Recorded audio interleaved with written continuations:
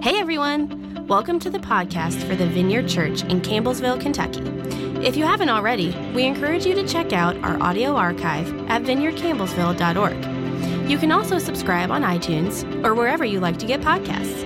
And now, here's this week's message brought to you by Senior Pastor Adam Russell. What up, everybody? Good morning. Hey, my name is Adam. I'm the pastor here at the Vineyard. Welcome to church this morning. If you have your Bible, go ahead and open up to Daniel chapter 5. If you don't know where Daniel is, just turn to the middle and then go to the left a little bit and you'll be there. That's how you get to Daniel. Today, we are in our series and we've come up to chapter 5 and we're going to jump right into it because there's just a lot to this story for some reason. There's just a lot. So we're going to get right on it. But the title of today's message is Living Sober in a Drunk World. And so that's kind of the frame I want you to have in your mind as we kind of read this, and then I'm going to do a little storytelling this morning as well. So we're going to read the first 12 verses, and then I'll just tell you everything that happened afterwards. Is that okay? Seth, help me out. Thanks, dog. Many years later, new king. I hope you notice this. New king. Up to this point, it's been Nebuchadnezzar, brand new king now. Many years later, King Belshazzar gave a feast for 1,000 of his nobles, and he drank wine with them. And while Belshazzar was drinking the wine, he gave orders to bring in the gold and silver cups that his predecessor, King Nebuchadnezzar, had taken from the temple in Jerusalem. He wanted to drink from them with his nobles, his wives, and his concubines, so they brought these gold cups taken from the temple, the house of God in Jerusalem, and the king and his nobles, his wives, and his concubines drank from them. And while they drank from them and praised their idols made of gold, silver, bronze, iron, wood, and stone, suddenly they saw fingers of a human hand writing on the plaster wall of the king's palace near the lampstand. And the king himself saw the hand as it wrote, and his face turned pale with fright. His knees knocked together in fear, and his legs gave way beneath him. If you have your Bible out, just underline that last little phrase. His legs gave way beneath him. That's actually very funny in the Hebrew. We'll come back to that. The king shouted for the enchanters, astrologers, and fortune tellers to be brought to him. And he said to the wise men of Babylon, "Whoever can read this writing and tell me what it means will be dressed in purple robes of royal honor and will have a gold chain placed around his neck. He will become the third highest ruler in the kingdom." But when all the king's wise men had come in, none of them could read the writing or tell him what it meant. So the king grew even more alarmed, and his face turned pale. His nobles, too, were shaken. But when the queen mother heard what was happening, she hurried to the banquet hall, and she said to Belshazzar, "Long live the king. Do not be so pale and frightened. There is a man in your kingdom who has within him the spirit of the holy gods. During Nebuchadnezzar's reign, this man was found to have insight, understanding, and wisdom like that of the gods. Your predecessor, King Nebuchadnezzar, made him chief over all the magicians, enchanters, astrologers, and fortune tellers of Babylon. This man, Daniel, whom the king named Belteshazzar, has exceptional ability and is filled with the divine knowledge and understanding. He can interpret dreams, explain riddles, and solve difficult problems. Call for Daniel, and he'll tell you what the writing means." We'll stop there, and I'll just tell you the rest of the story. So here's what's going on. There's a new king. The first 4 chapters in Daniel have all been about Nebuchadnezzar for the most part, and we've got a new king on the stage. His name is Belshazzar, also fun to say. And between Nebuchadnezzar and Belshazzar, there's at least 20 years. So Nebuchadnezzar's been dead for a minute. And there's a new king named Belshazzar. And by the point we get to in chapter 5, one of the things you need to know is that the empire of Babylon is already in decline. And one of the things that nobody in chapter 5 knows, but maybe they should know, is that the kingdom is in decline. That the empire is already coming to its end. And so the king gives a party, and he invites 1,000 of his closest friends, and they all get really good and really drunk. They don't get a little bit drunk, they get really, really wasted. That's what's happening in this passage. Now, here's the other part you probably need to know. Little historical note, because if you don't know the history, then it's hard to really grab onto what's happening in chapter 5. one of the things that's happening in the background around Daniel chapter 5 is this. Belshazzar, the king who's been named here, he's actually not the king. He's the proxy king. He's the son of the real king. So at this time, Babylon is about to fall, and the real king's name is Nabonidus. Why don't you guys say Nabonidus? Nabonidus. It just rolls right off the tongue. Nabonidus is the real king, and Belshazzar is his son. He's the proxy king. And the real king had kind of a religious dispute with some of the other Babylonians because Nabonidus didn't worship the same Babylonian gods that historically they had worshiped. He worshiped some different ones. And then because of this dispute, he's like, you know what? To heck with this. I'm not going to live in Babylon anymore. I'll run the country, but I'm going to run it from my oasis in what is currently modern-day Saudi Arabia. So he sets up his own little place in Saudi Arabia, and he tells his son, you stay in Babylon, you run things for me. I'll run the other stuff from my little oasis in Saudi Arabia. Call me if you need me. And what happens is, in this moment, a couple kingdoms come together to conspire and to fight against Babylon. Persia begins to move in. And one of the things that we know from historians and rocks that we find in the ground is that a king named Cyrus had engaged the Babylonian army and had engaged King Nabonidus, who was leading that army, had engaged them about 50 miles north of Babylon in a city called Opis, and had defeated the army of Babylon. So here's what you need to know. The real king takes an army and he gets engaged with another kingdom, and that other kingdom, led by King Cyrus, overtakes them. And this is probably what most historians and Bible scholars believe. This probably happened right around the moment that chapter 5 takes place. And so here's what I want you to see.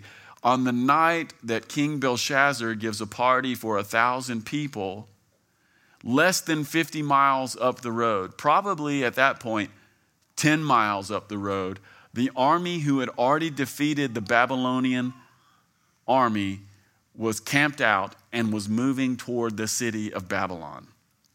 That's everything that's happening in the background. A couple things here. You might be thinking, well, why would a king give a party when there's an army that is on the move and moving toward their city? Well, it was kind of like common practice in some ways.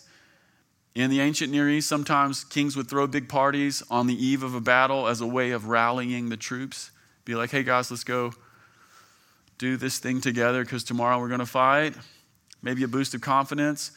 But there's something else happening, I think, in the text as well. Maybe you noticed in the first 12 verses that when Belshazzar called for the gold goblets taken from the temple of God in Jerusalem, did you notice that little moment? Like, that's actually a really big deal. That's why it was sort of like paused and put into the text. I think one of the things that Belshazzar knows is that there's another army coming. And I think he is trying to maybe rally the troops a little bit. And he takes the gold goblets from the temple of God in Jerusalem and he drinks wine out of them as a way of saying to his leaders, remember the day that our army kicked Jerusalem's butt and took over, and our gods were shown to be better than their gods? Let's remember that day and let's call on our gods for tomorrow again, right? He's calling to mind this moment of victory. Anyway, back to the story. So that's the scene. They're drinking. And most likely a short distance away, there's an army who that night will come and will kill Belshazzar. And in the middle of their drinking, they see a human hand writing in the plaster on the wall. And there's some words that are written into the wall. We didn't read them in the text this morning, but it says that these words were written into the wall. The word mene, and what's weird is the word mene was written twice. Mene, tekel, parsin. Mene, tekel, parsin. And no one in the room knew what it meant, right? No one in the room knows except for Daniel. And so the queen mother comes in and goes, you know what? You guys don't know what these words are, but there is a person who does, and his name is Daniel. I remember him. The spirit of the gods is in him. So Daniel comes in and he lays everything straight. He's the one guy in the story who's not drunk. So that's why we're using this frame of living sober in a drunk world. There's 1,000 people who have become intoxicated, and there's one guy in the story who is still yet sober. Seth, let's put up verses 17 to 21. I want to read these because this is Daniel's response to the king when the king says, hey, if somebody can tell me what's going on, I'll give them a purple robe and a big chain. And Daniel says to the king, keep your gifts, give them to somebody else, but I'll tell you what the writing means. Your majesty, the Most High God, gave sovereignty, majesty, glory, and honor to your predecessor, Nebuchadnezzar. He made him so great that the people of all races and nations and languages trembled before him in fear. He killed who he wanted to kill, spare who he wanted to spare. He honored who he wanted to honor, and he disgraced those he wanted to disgrace. But when his heart and mind were puffed up with arrogance, he was brought down from his royal throne and stripped of glory. He was driven from human society. He was given the mind of a wild animal, and he lived among the donkeys. He ate grass like a cow. He was drenched with the dew of heaven until he learned that the Most High God rules over all the nations of the world, and he appoints anyone he desires to rule over him. So this is Daniel's opening response to the king before he interprets the writing on the wall. Daniel reminds him of Nebuchadnezzar. And here's why Daniel reminds him of Nebuchadnezzar. He says to him, you need to remember Nebuchadnezzar because Nebuchadnezzar was greater than you, Belshazzar. There's a guy here who was greater than you. He had more glory. He had more honor. He had more power. He had more fame. And in his greatness, he became arrogant, and the Lord made him like an animal until he acknowledged that there is a God in heaven. And so what essentially Daniel was saying to him is, if God can bring down one who is greater than you, he's about to bring you down. Really courageous words from Daniel. And so Daniel lays out the predicament. He tells him what's happening, and then he gives him the interpretation. And here's the interpretation of those three words. Mene means you've been measured, you've been counted, and you come up short. He says, tekel, you have been weighed and you've been found wanting. And parsin means everything's going to be divided, meaning your kingdom will be divided. When you read the account, maybe today you'll go back and read it. This part in particular is very Lord of the Rings.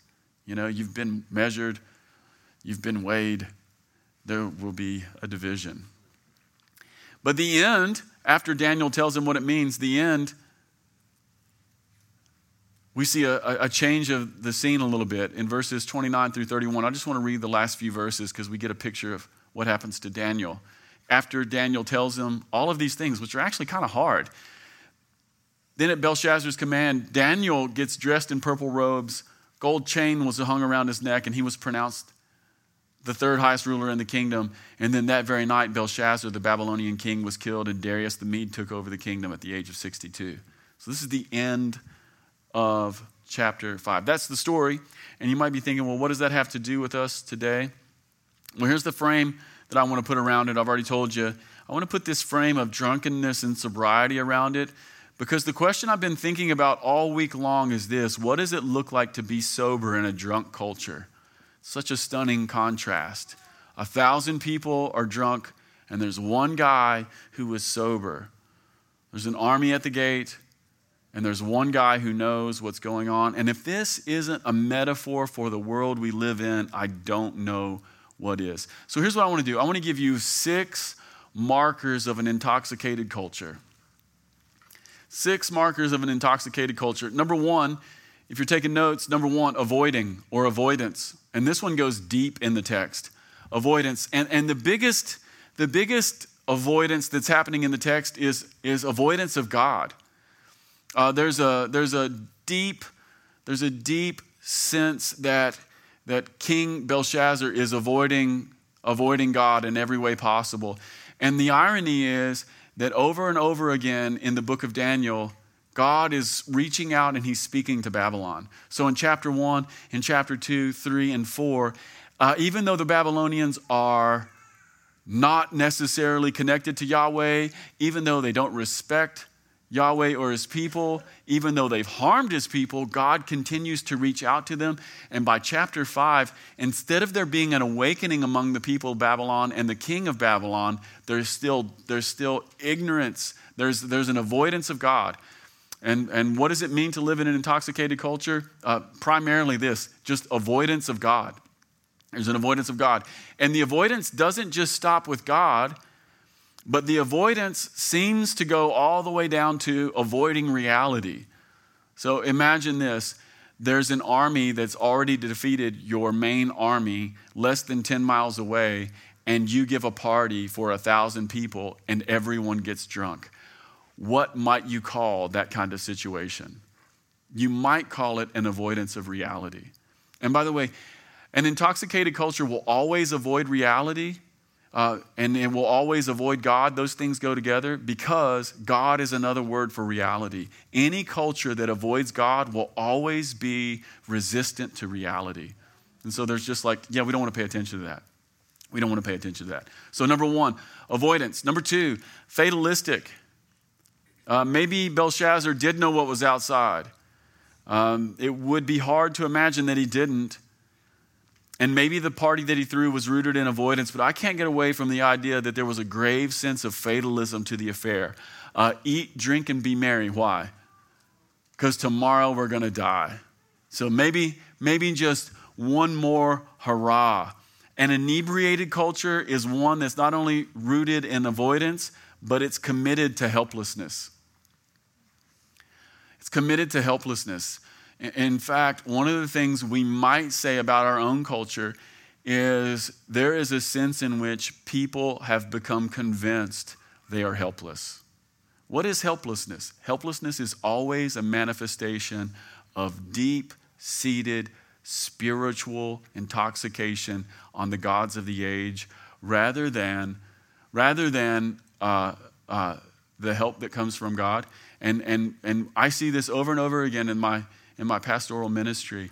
One of the common markers in just being with people through all seasons of their life is how common people feel helpless, feel like there's no choices they have to make. And what's interesting is after about 20 minutes of conversation, we always find that there's choices we can make.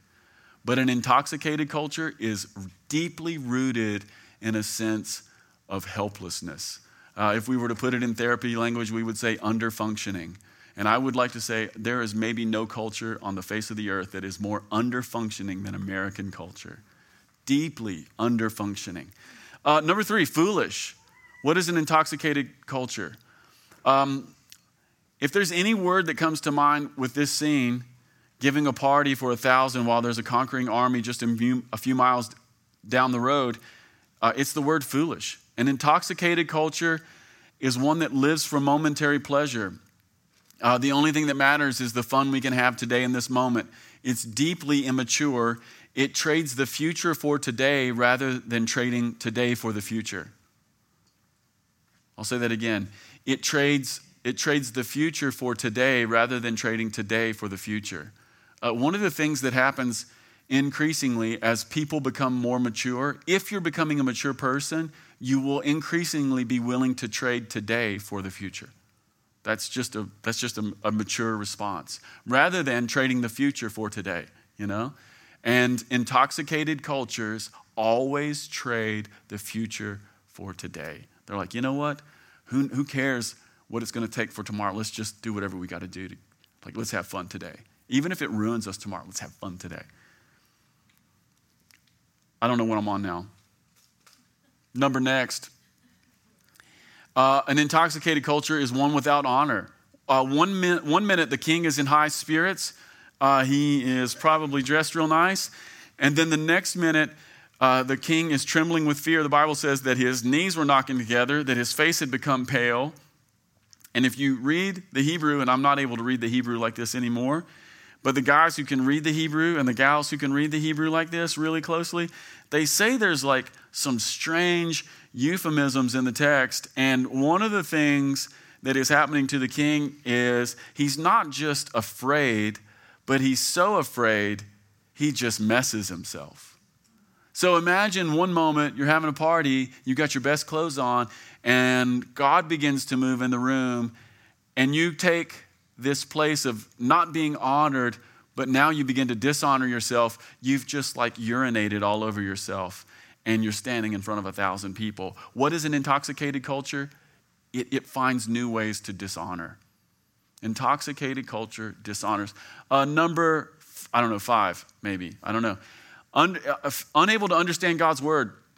A hand comes into the room, literally writing on the wall, yet no one understands. God is moving, and it's all hieroglyphics. Like an intoxicated culture can never understand the things or the ways of God. Never, never, never. A drunk culture is lost. And then finally, and maybe the one I want to focus in on the most this morning is an intoxicated culture is profane. Beyond just getting drunk and the profanity that comes along with that, a drunk culture profanes that which is sacred. I hope you noticed in the text that Belshazzar doesn't just have a party. He doesn't just give everybody wine. He doesn't just throw a feast, but he says, go get those gold cups from God's house and let's drink our wine from them. And not just drink our wine from them, but let's praise the God of gold and silver and iron and bronze and stone from the gold cups of God. It takes that which is sacred and it profanes it. By the way, the word holy means set apart. And when we talk about like holy in the sense of the Bible, almost always in the scripture, holy means set apart for God.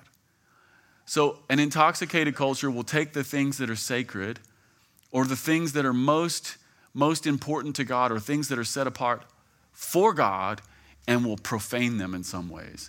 And how many of you understand that we live in a culture where nothing is sacred? We live in a culture that looks for new ways to profane the most sacred things. And we could come up with examples for a really long time. I mean, we live in a world where nothing is sacred. We live in a world where nothing is sacred. There are few or no boundaries around sex. Modern culture says, have any kind of sex you want, with anyone you want, anytime you want. And I want you to know, just as a church, this profanes the sacred. This profanes the sacred. There's a few things that break people like nothing else, and it always ends up in my office. And one of the things that breaks people like nothing else is when sex is made profane. When all the boundaries are gone, people come in my office and it's always filled with tears, y'all. We live in a world where there's no boundaries. We live in a world where marriage is completely optional and maybe disposable. You know, don't get married. It's just complicated. Who cares about it? Like, you could get the tax write-off some other way. Like, don't. Like, or maybe you have a spouse and, you know, people are so willing to just like throw that away. Throw that away. Marriage can sometimes be optional. We live in a culture that refuses to accept most forms of responsibility. By the way, when you think of something that's sacred, when you think of anything that's sacred, the thing that sits right next to whatever is sacred is almost always increased responsibility. Think about the things that are most important to you or the things that are sacred in the world, and there's almost always some kind of personal responsibility that sits right next to it. And we live in a culture, not just of avoidance, but that wants to profane the sacred. We live in a culture that wants to not take responsibility for anything. It's like, my problems are always someone else's fault, right? I will not take responsibility. And I haven't been able to shake this one for a while too. You know, we live in a culture where our politicians will use human beings on the border to score political points with their party. Like, this happens. This has happened recently. And to take human beings and use them as pawns to score political points for your party is to profane the sacred like almost nothing else, because nothing is more sacred to God than people. So we live in a world where everything is profaned. But then we come to Daniel, and Daniel's the opposite in every way. Daniel never avoids reality. Daniel never avoids reality. He has an unbelievable ability to be both polite and bold and courageous. He's not avoiding God or life. Like, the king's mother says, go get Daniel, he'll interpret for you. And Daniel comes in and doesn't just read the writing on the wall, but he gives him history and tells him exactly what's coming. And he does it in a way that's not rude. It's just so rooted in reality. Daniel's not an avoider. Daniel doesn't come to the king and go, well, I don't know. Let's don't talk about those words. Let's don't do that. No, Daniel's not an avoider. Daniel's also not fatalistic. We saw this in the previous chapter, in chapter 4, where Nebuchadnezzar has this dream, the dream about the tree that goes from the earth to the heavens and all the wild animals and fruit are in it. And he sees the tree cut down and he's like, man, I don't know what this means. And Daniel's like, well, hey, sorry to tell you this, king, but you are the tree. You're going to be cut down. But remember from last week, we paused just for a moment. Daniel said, but listen, Nebuchadnezzar, if you would stop mistreating the poor, maybe there'd be mercy for you and you could prosper yet still. And what this shows is Daniel's not fatalistic. There's always this opportunity for mercy. That's what happens with people who are sober. Daniel is rather than dishonored, Daniel ends up honored. That's the reason we read those last verses. Daniel ends up being the person dressed in a purple robe and with the chain.